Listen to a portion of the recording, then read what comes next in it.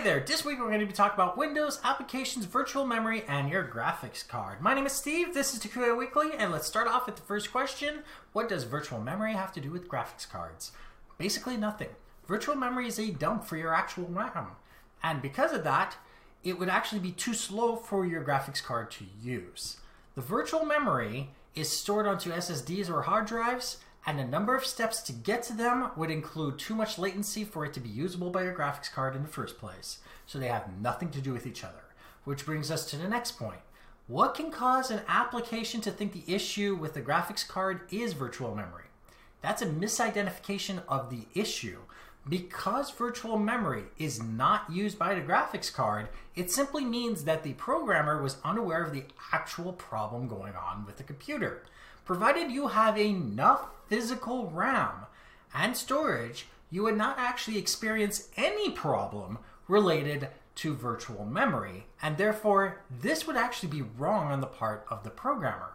Yes, it can exist for other applications and other circumstances that virtual memory be a problem, but not related to your graphics card, because the graphics card talks to the RAM itself.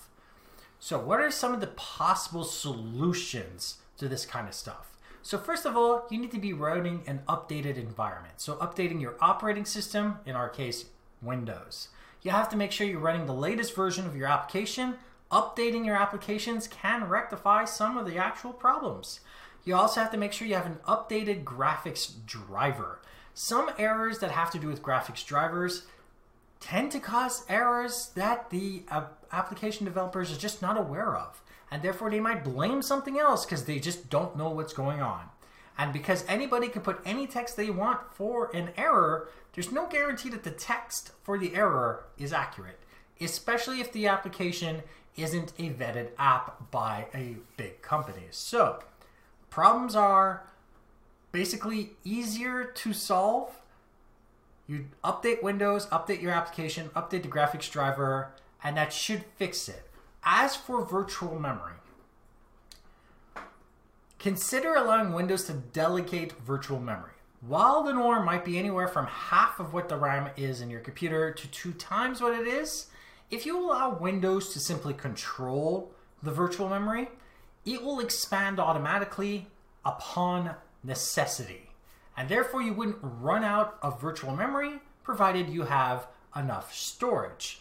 Also, if you continue to have problems anyway, even after doing all of this, consider using DDU, which is Display Driver Uninstaller. You can look it up. It is free to uninstall your graphics drivers and install the latest stable graphics driver for your graphics card.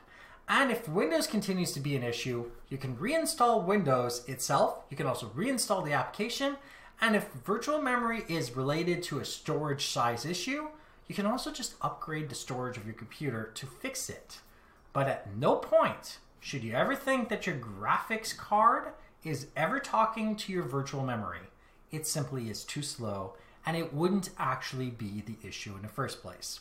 Like this episode if you like it, dislike it if you didn't, share with those that you think will benefit from this, and don't forget to subscribe. And if you have any questions, comments, suggestions for topics, email me at ask@tqaweekly.com or go to my website, tqaweekly.com, where you can see the show notes to this episode, past others, find out other ways of subscribing, and of course use the contact form to email me directly.